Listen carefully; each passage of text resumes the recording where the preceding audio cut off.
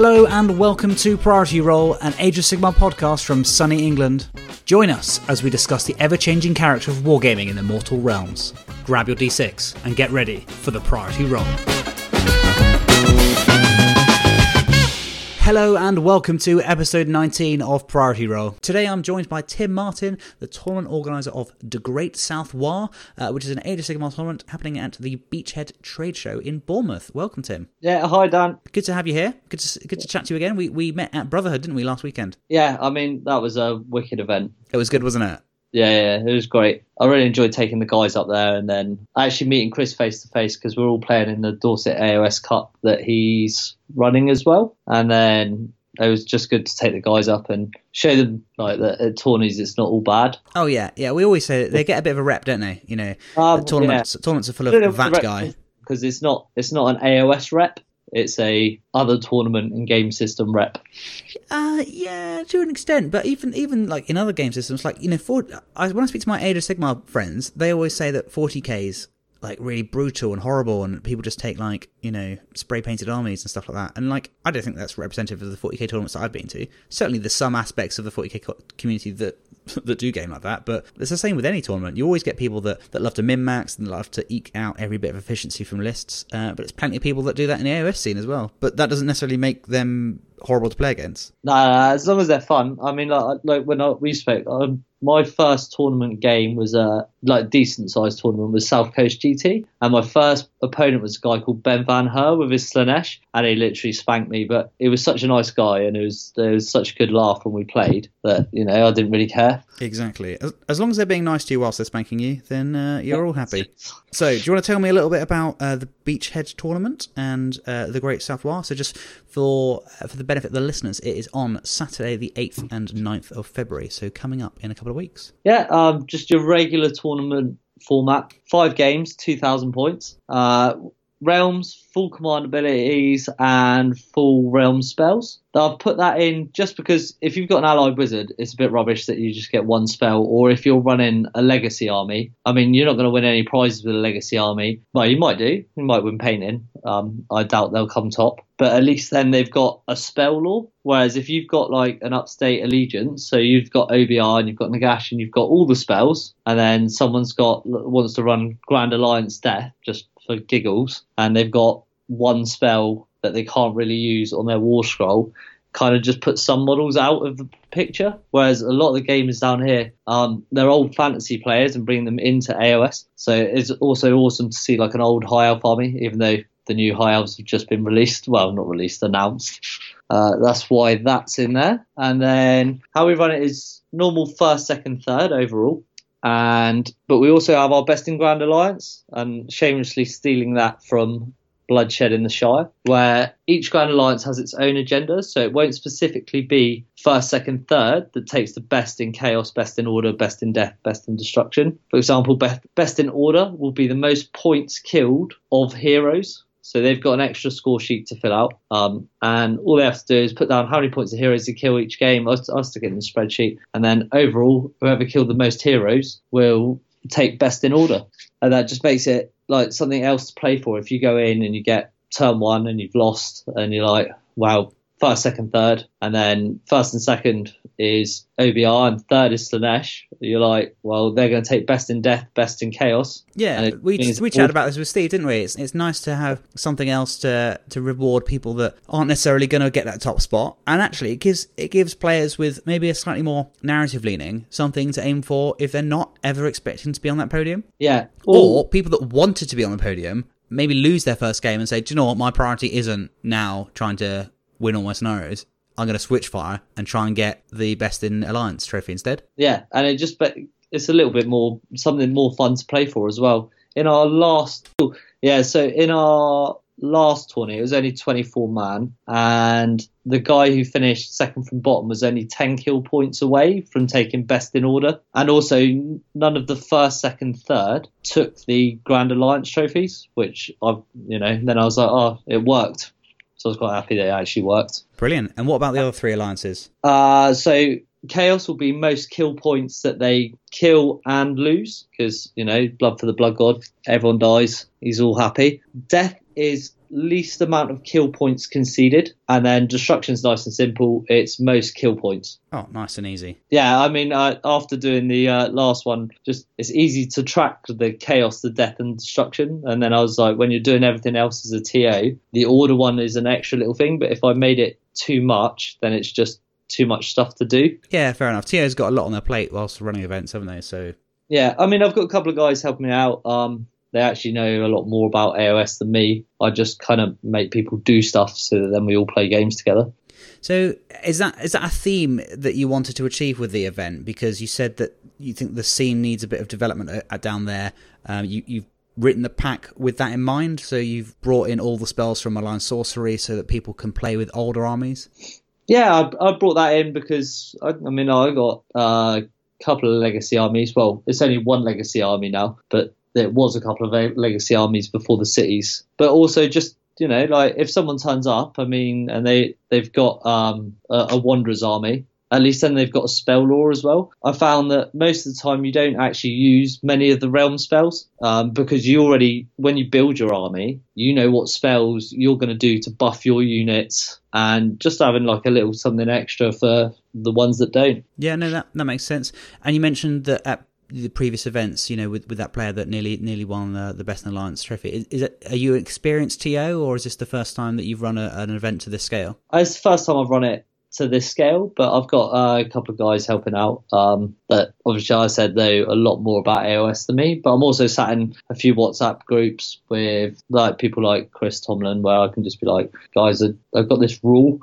But Joe Hadfield will be there, and he literally, if I ever need any rules questions, I ask him. But I've also got a couple of other TOs on like TOs on speed dial, so you can that's cool. I think that's a great. If you just do it by yourself, you don't really, you're putting too much pressure on yourself. If like I'll sit there, all the rule books will be there, quick access to all the FAQs and stuff like that. But any big tournament, I've never seen any real problems with the rules. You might have like one or two where you need to check them for people, and then just show them and explain it. And sometimes I'm not the best person for explaining it because I know what I mean, but I don't really say it right. So sometimes that's why I've always got to have a couple of people there just to help out. Yeah, I think that's really interesting that you haven't run an event to this scale before, but you're not kind of hesitant about doing so because you can leverage some of the experience of the scene down there. People like you mentioned Chris Tomlin. When we spoke face to face, you mentioned Gary Hennessy.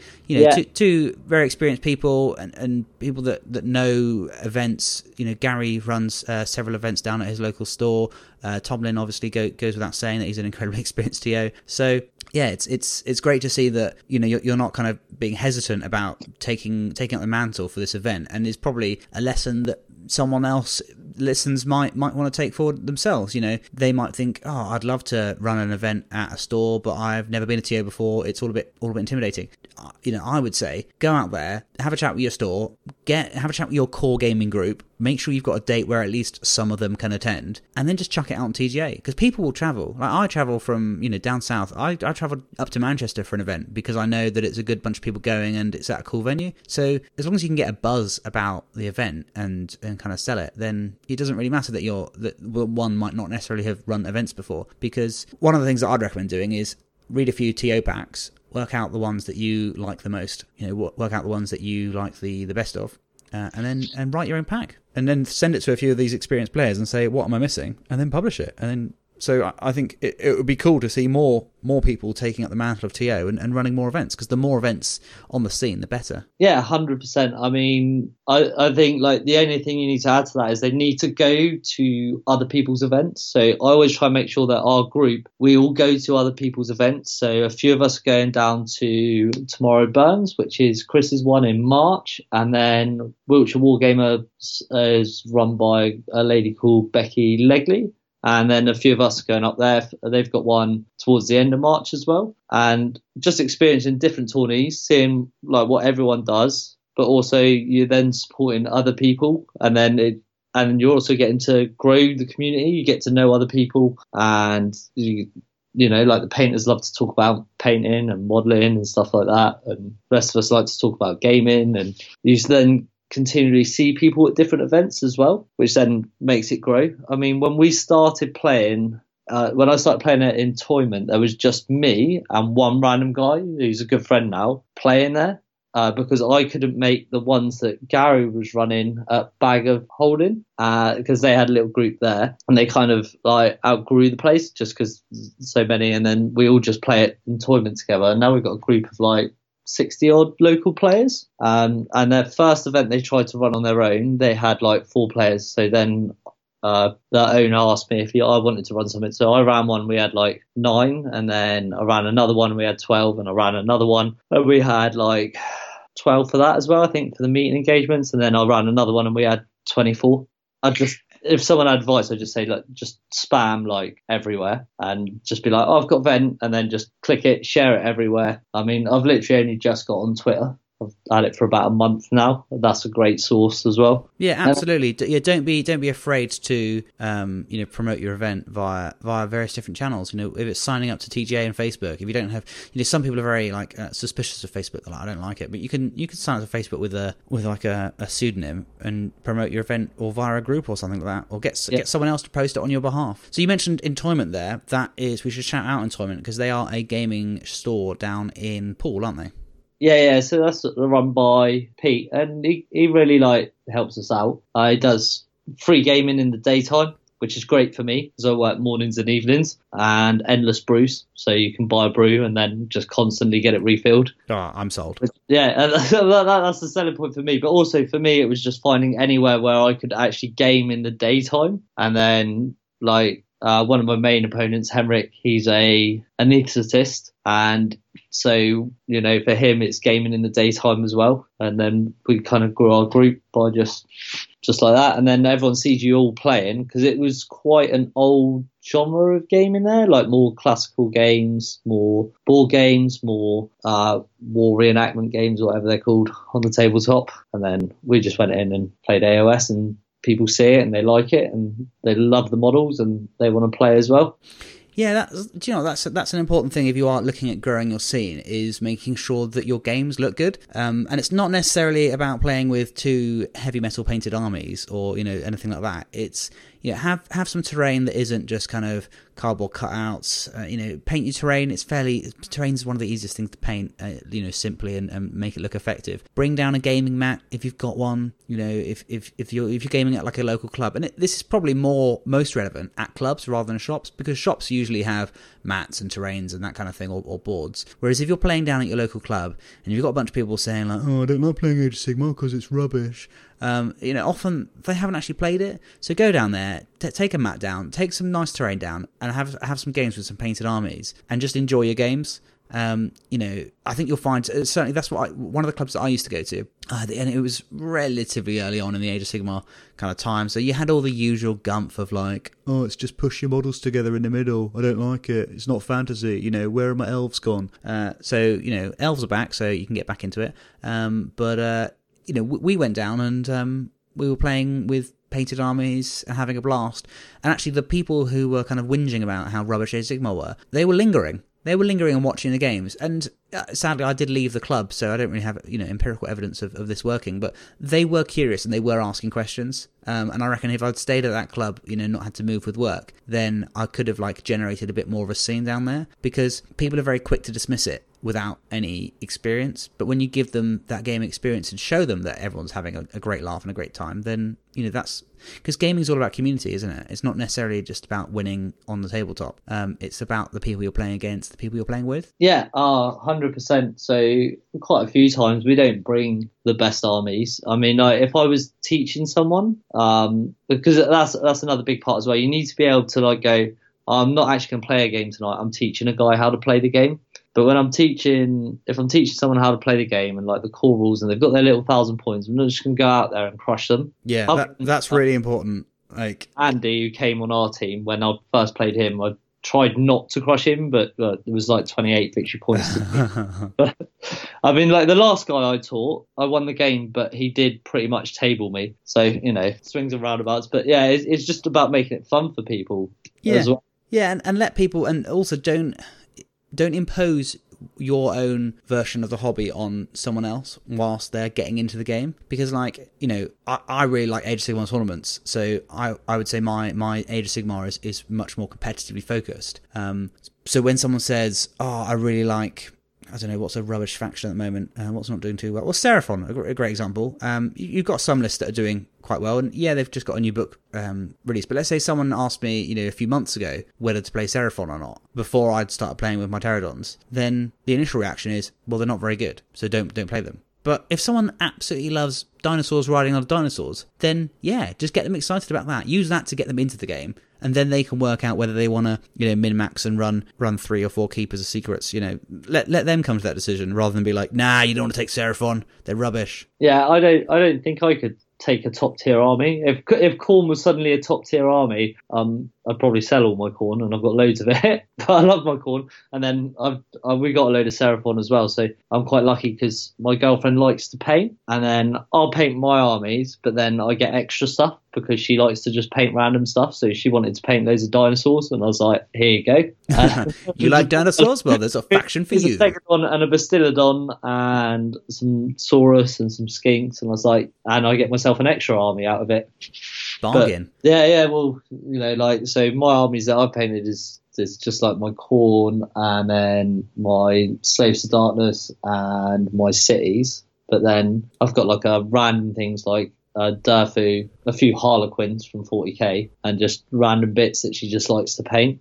But the problem is she's better than me at it. So if she made something, she's a better painter than I am. Well, there we go. You can't win at everything. In fact, she's the reason I got back into the hobby, because I hate the TV. Well, I hate too much TV. Mm. And all we used to do was like train and then watch TV. And I was like, right. And then she got upset because she wasn't doing anything arty. And I was like, right, let's just go in a Games Workshop, have a look. You pick something. And it was literally, if she picked 40k, I'd ended up playing 40k, and she picked AOS, and I was like, this is awesome. I was really looking forward to, like, for me, I hadn't played since 6th edition fantasy, and I was looking at the models and I was like, these are amazing. So I used to have like 30 bloodletters that were all stood in one pose with like sharp metal spikes out the top, and all my dwarves had one shield and an arm up in the air. And then that was it. I was back in the hobby, and she likes it as well, so it just gives us something to sit and do together as well. Well, there we go. I guess that reiterates the point that, you know, the hobby is about the community, whether it's playing with your partner or, you know, heading down to a tournament to play games.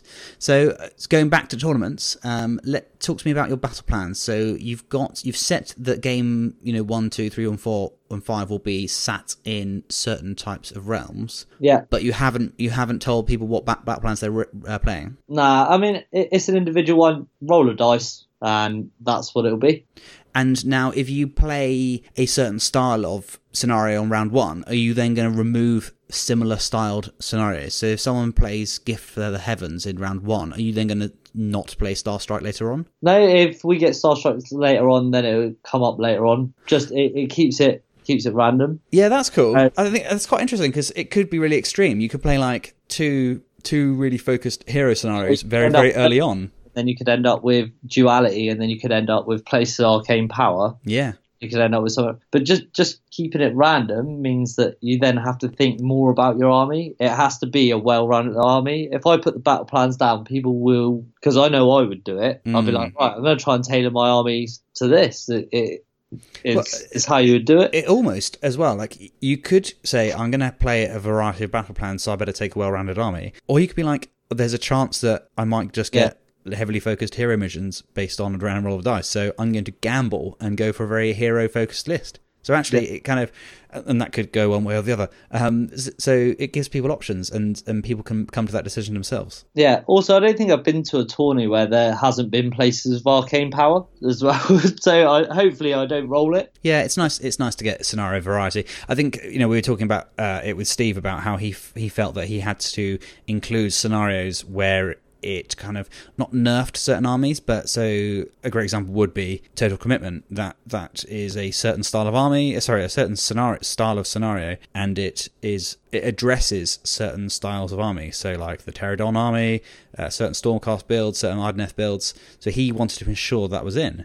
Whereas actually you might be like, I don't like the idea of not giving Stormcast players the option to Deep Strike, so I'm not going to include that. So yeah, it's very much up to the TO, and like we said before, variety is good. Like, if I was thinking, all right, I'm going to nerf an army, or like do one as a nerf and then I'm like, I'm just overthinking it now. If I just roll a battle plan, it's fair. Whereas if you go, oh yeah, I've included Total Commitment, so the Deep Striking armies can't deep strike, then the other 4 they can deep strike. But the whole point of like those armies that makes them where they sit is probably because they can deep strike. Yeah, especially absolutely. Stormcast, who aren't in the bestest place at the moment, but they're still, a good army. I was on the wrong end of some shoot cast the other day. Yeah, so. they've still got it. They're like the kind of like especially with the Skink Star Priest. Is he the Star Priest with the extra command point? Let's just load them up. The Star Seer.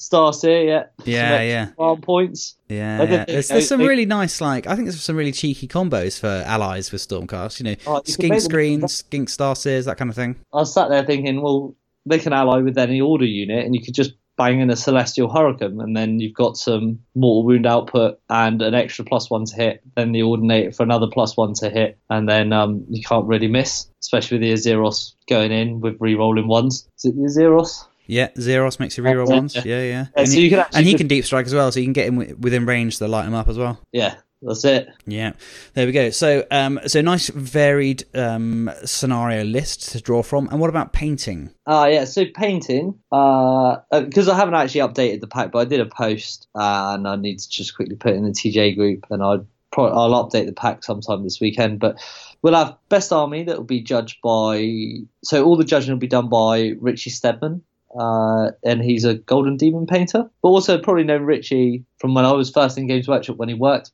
in Games Workshop, probably like 17 years ago. And so we'll have best army, first and second place on best behemoth, first and second place on best mini, and then coolest army. And the coolest army is just going to be voted for by like everyone who's playing in the tourney. So the judge categories will be best army, first and second behemoth, first and second on best miniature. Is that best army? Is that the coolest army that players vote for? Yeah, and then the coolest army the players vote for. Gotcha. I see. So there's a judge voted best army, and that is technical ability. Yeah. And then technical ability and presentation and all that usual stuff voted or chosen by a Golden Demon winning painter. And then there's also another category which is kind of favorite army or coolest army, and that is. And that's just voted by everyone. And that's just what's got the coolest conversions, what's got loads of crazy, bonkers stuff in it. Yeah, and also like what you think looks cool, because someone might not be the best painter. They might even have arthritis in their hands, or they might be older. But if they've done loads of cool conversions in their army and it's got that really cool theme, then it should win something, shouldn't it? Yeah, absolutely. I like that. I like that. I'd like to do. Obviously, it's a limitation just because of the location, and then being in the BIC is like an epic commitment for everyone. But otherwise, I'd like to be like, well, I want a first, second, third in best army. I want a first, second, third in coolest army. I want a first, second, like for each one, because not everyone's a gamer. I mean, I like to game. I mean, I like a nice quick dry brush army. I'll take my time on some stuff, but I'm not the best. But 4 out of the 6 people that I took on the Brotherhood team, they are 80% of their hobby is how much they love the painting. And they're like, one's a commission painter, one used to be a commission painter for a big company, and I think it needs to be appreciated as well. And the reason I got Richie to judge it is I can't judge it because I wouldn't know the difference. I'd be like, wow, that looks cool. I like that because you've got judge selected awards, but you've brought in a judge that has credentials, and experience in doing that. So that should be good. And you've also got tournament points. So let's talk about painting and how that impacts tournament scores. So you've got tournament points available for painting, but that isn't anything that's not achievable by every player? No, yeah, it's all easily achievable. I mean, even if you're in the process of painting your army, if you've got that base colour down, so you've got like the first base of the skin, so like, say, a Gorthor brown, you've got the first base of your armour, so that first layer of grey, and then you've got, like, I don't know, one other colour on there. You've done the weapon, or you've done so you've done like 3 main parts of it. Like, you can't see any undercoat, or you can't see any bare plastic, and then you've based it. Because some people will take their time doing an army, and you don't want people to rush it. Like, they've made some people, it's more of a financial commitment than others, and if they really love their paint and they really want to take their time, you want to see something fantastic in the long run, and people shouldn't be penalised for that. But then again, we don't want to see everyone turn up with like an undercoated army, so it needs to have some form of like minimum level. Yeah, no, I'm with you. So your 18 tournament points that are available for painting are 10 TPs for the army being painted to a minimum standard, 2 TPs for being fully based, 2 TPs for it being cohesive, 2 TPs for list being submitted, and 2 TPs for list being legal. So, 4 of those are list related, but the other 14 are very much like, is your army, does it look like it's together, i.e. cohesive? Yeah. Is it based? Yeah, easy done. And the minimum standard thing is, have you finished starting the model? Or have you finished them? It could just be flesh, flesh tones, and then armor, and then weapons, as you say. And as long as it doesn't look unfinished and there's base coats and there's not any base coat showing, then you're happy that someone's painted it to a sufficient standard to game with. And that's what this event is about. It's about not putting off people who will be like, oh, I would go to the tournament, but I haven't finished my army. But the army is finished enough. Yeah, I mean, I worried so much when I was doing my first army for South Coast GT. I spent hours and hours and hours, and I ended up rushing a few things, and I was like just making sure that and then I got there and I was like, and then you see like some two-tomen armies with a highlight weapon. I was like, I wish I'd done that, because then I could just keep painting in my own time, because I'm not fast at the best of times. And just if people know that they can do that, like for my knights for Brotherhood, it was spray silver, wash black, repaint the horses black, pick out the gold trim, and then I did all the skulls on them, and then did the leather, and then I was like, well, I can pick them up at any time and keep painting them, but at least now they look like they've been fully painted, because it's like the 3 feet test. Oh, yeah. It's really important to do that 3 feet test when you are painting for an event to a deadline. Yeah, it's not a 10mm test. And not do the Instagram test of like, if I post this on Instagram, will it get 1,000 likes? And get put off a bit by social media, because you see some fantastic painting. Like literally, I could sit on Twitter all day and look at like how well people have painted stuff. And then not every army's like that. I'd probably say sometimes like 30% and then you've got 30 to 40% that are high tabletop standard, and then about 30% that are tabletop standard at a tourney. But that's only the ones I've experienced. So it's like South Coast GT and Blood and Glory. So a good third of very, very high level, like stuff I couldn't even paint at. And then you've got high tabletop, which is like if I really put like loads of effort in, and then you've got tabletop, which is like, like my regular standard probably. Yeah, no, that makes sense. And then you've got hidden agendas in there as well? Yeah, just one each.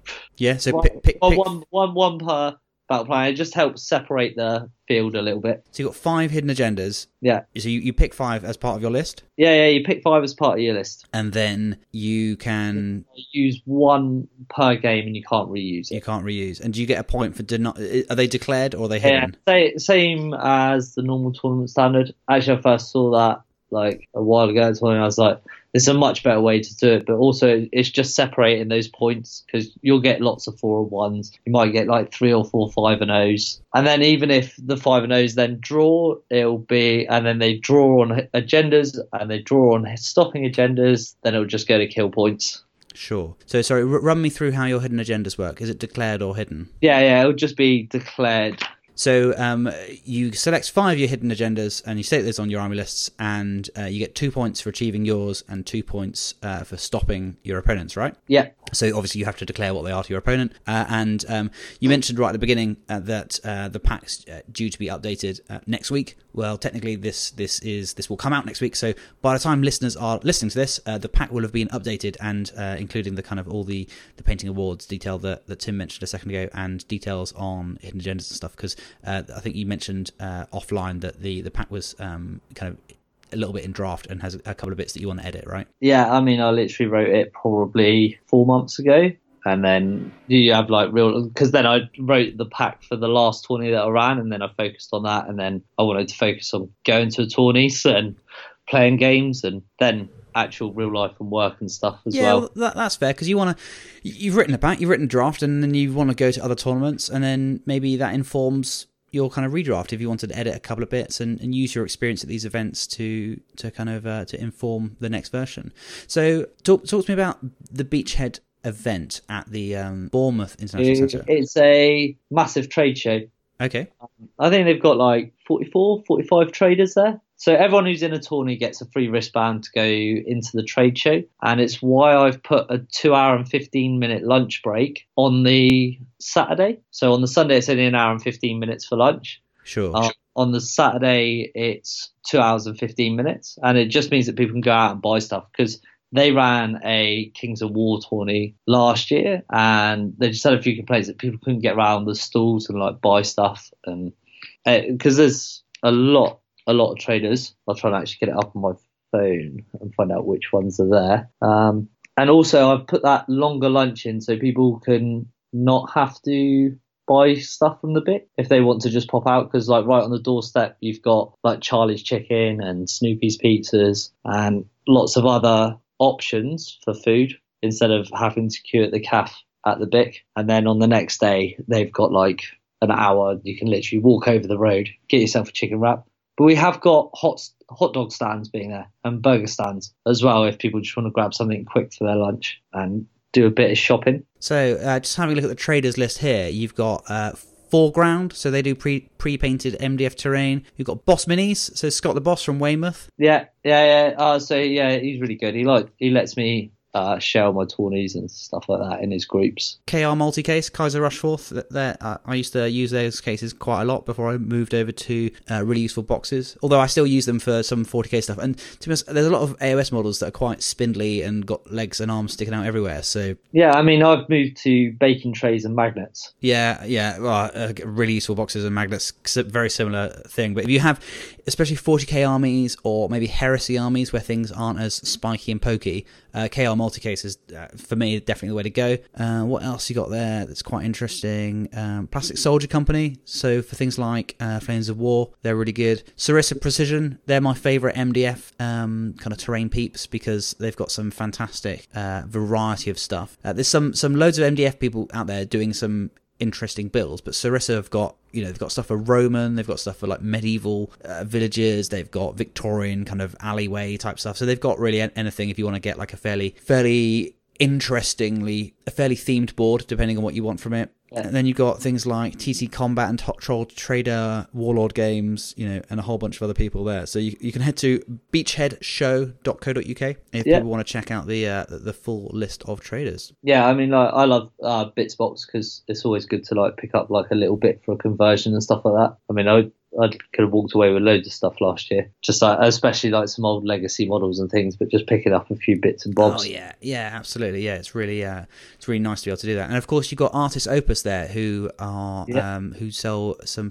a fantastic range of brushes, including the Series D dry brushes, which I've been using at the moment on some Zinch stuff that I'm painting for a friend, and used a little bit on my Stormcast and on my Warp Lightning Vortex as well. So they're quite cool. They're brilliant. And also, if you want to pop over to Richie's stand, because he'll have his stand there, like he could just talk to anyone about painting for hours. Also, Matt Lyons from the Pro Painted podcast, so he was up at Brotherhood. He'll be down, but he'll be playing in the tourney, but I'm sure he loves to talk about painting with people as well. He does, doesn't he? Yeah, absolutely. Yeah, Matt and I were chatting about painting at Brotherhood, in fact. So a shout out actually to Matt on Pro Painted podcast. So I was taking some pictures of the best nominated armies at Brotherhood, and he was taking some videos. So if you wanted to check out some pictures of the armies, then head over to the Priority Roll Twitter, or if you want to check out some videos of it, Matt's done some videos and I think he's uploading them to YouTube shortly, so you can check those out there. And before we wrap up and ask you the final two questions, are there any more tickets available? Yeah, so we've got 15 tickets left,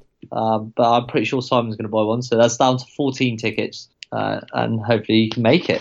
Excellent. So this podcast we're now recording this on Friday the 24th, and we've just released our CanCon episode. This will be going out on Friday the 31st, which gives you 1 week to buy your tickets. So hopefully there'll be some left. If listeners down south want to go, or indeed you anywhere in the UK and you want to travel, it's also on the coast. You could near Poole, you could get a ferry over from France even. So yeah, absolutely. Look forward to seeing who attends and who wins.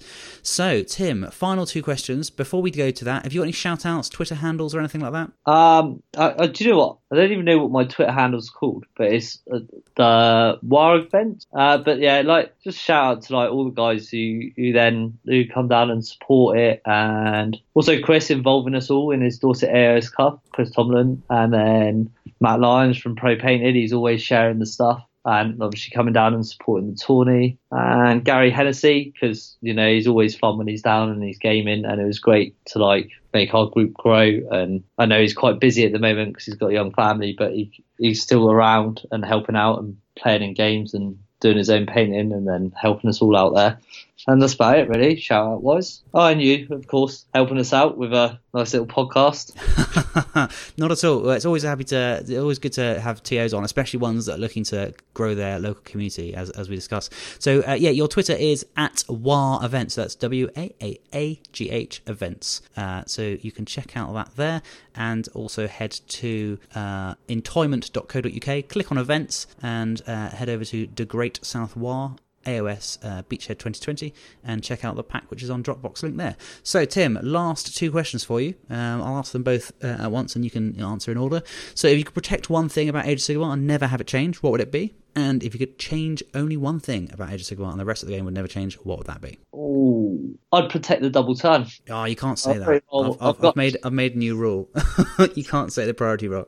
I was bored of the free advertising. Okay, do you know what I would do is I'd protect the rule set. The core rule set, that's what I like the most. If I could change one thing, I'd bring back all the missing armies from Fantasy, because I do have a bit of nostalgia for them, but I only want to play them in an AOS rule set. Okay, yeah, so as in bring back... Reimagine. So, as in we've seen the new Pointy Elves released. Yeah, the new Pointy Elves. I'd love to see the Wood Elves. Oh, no, one thing I'd like to change is I'd like to change the Khorne Endless Prayers. Even though I'm a fanatical Khorne player and they're amazing in the game, I don't like the fact that it's almost like an endless spell.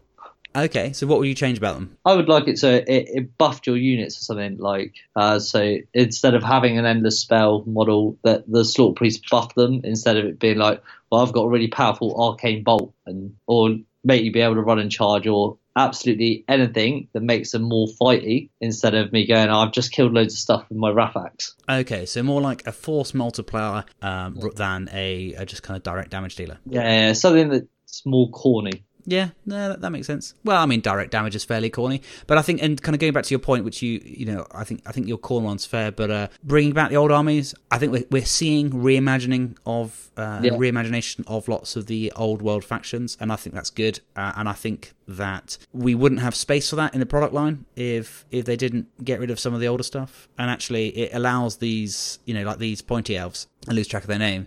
It allows them to have their own space. So they are, the Lumineth Realm Lords are a new elf faction. They're not just high elves. They are harnessing the high elf vibe, aren't they? But they very much fit within the Mortal Realms. Same for Wood Elves. Or I was really disappointed because they had the thing where they'd bring out the war bands and they had the Kanothi, and I was like, they're going to do this as an army and it's going to be amazing and I'm going to buy it all. And then they didn't. Well, they haven't. They might do. They haven't. That doesn't necessarily mean that they're not going to do it. So I think. But I thought that'd be epic. Like when I saw that Kanothi warband, I got overexcited. Yeah. Well, I think we should watch this space and see what happens. Yeah. Well, Tim, thanks very much for joining us. And just from a personal level, I think what you're doing for the scene down the South Coast is fantastic.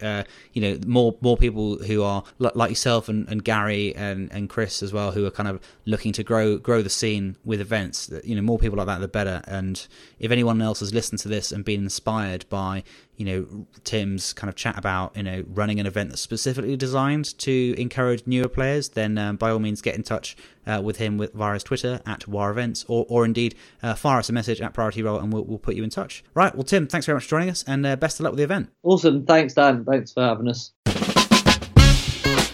Thanks for listening to Priority Roll. If you want to get in touch with us, we're at Priority Roll on both Twitter and Instagram. You can send us an email, priorityrollpodcast@gmail.com, or you can go to anchor.fm/Priority Roll and leave us a voice message. If you want to leave us some feedback, we're always looking to improve, or if you just want to suggest a topic to talk about on one of our upcoming shows, then feel free to get in contact with us. We'd love to hear from you. Until next time, thanks for listening to Priority Roll.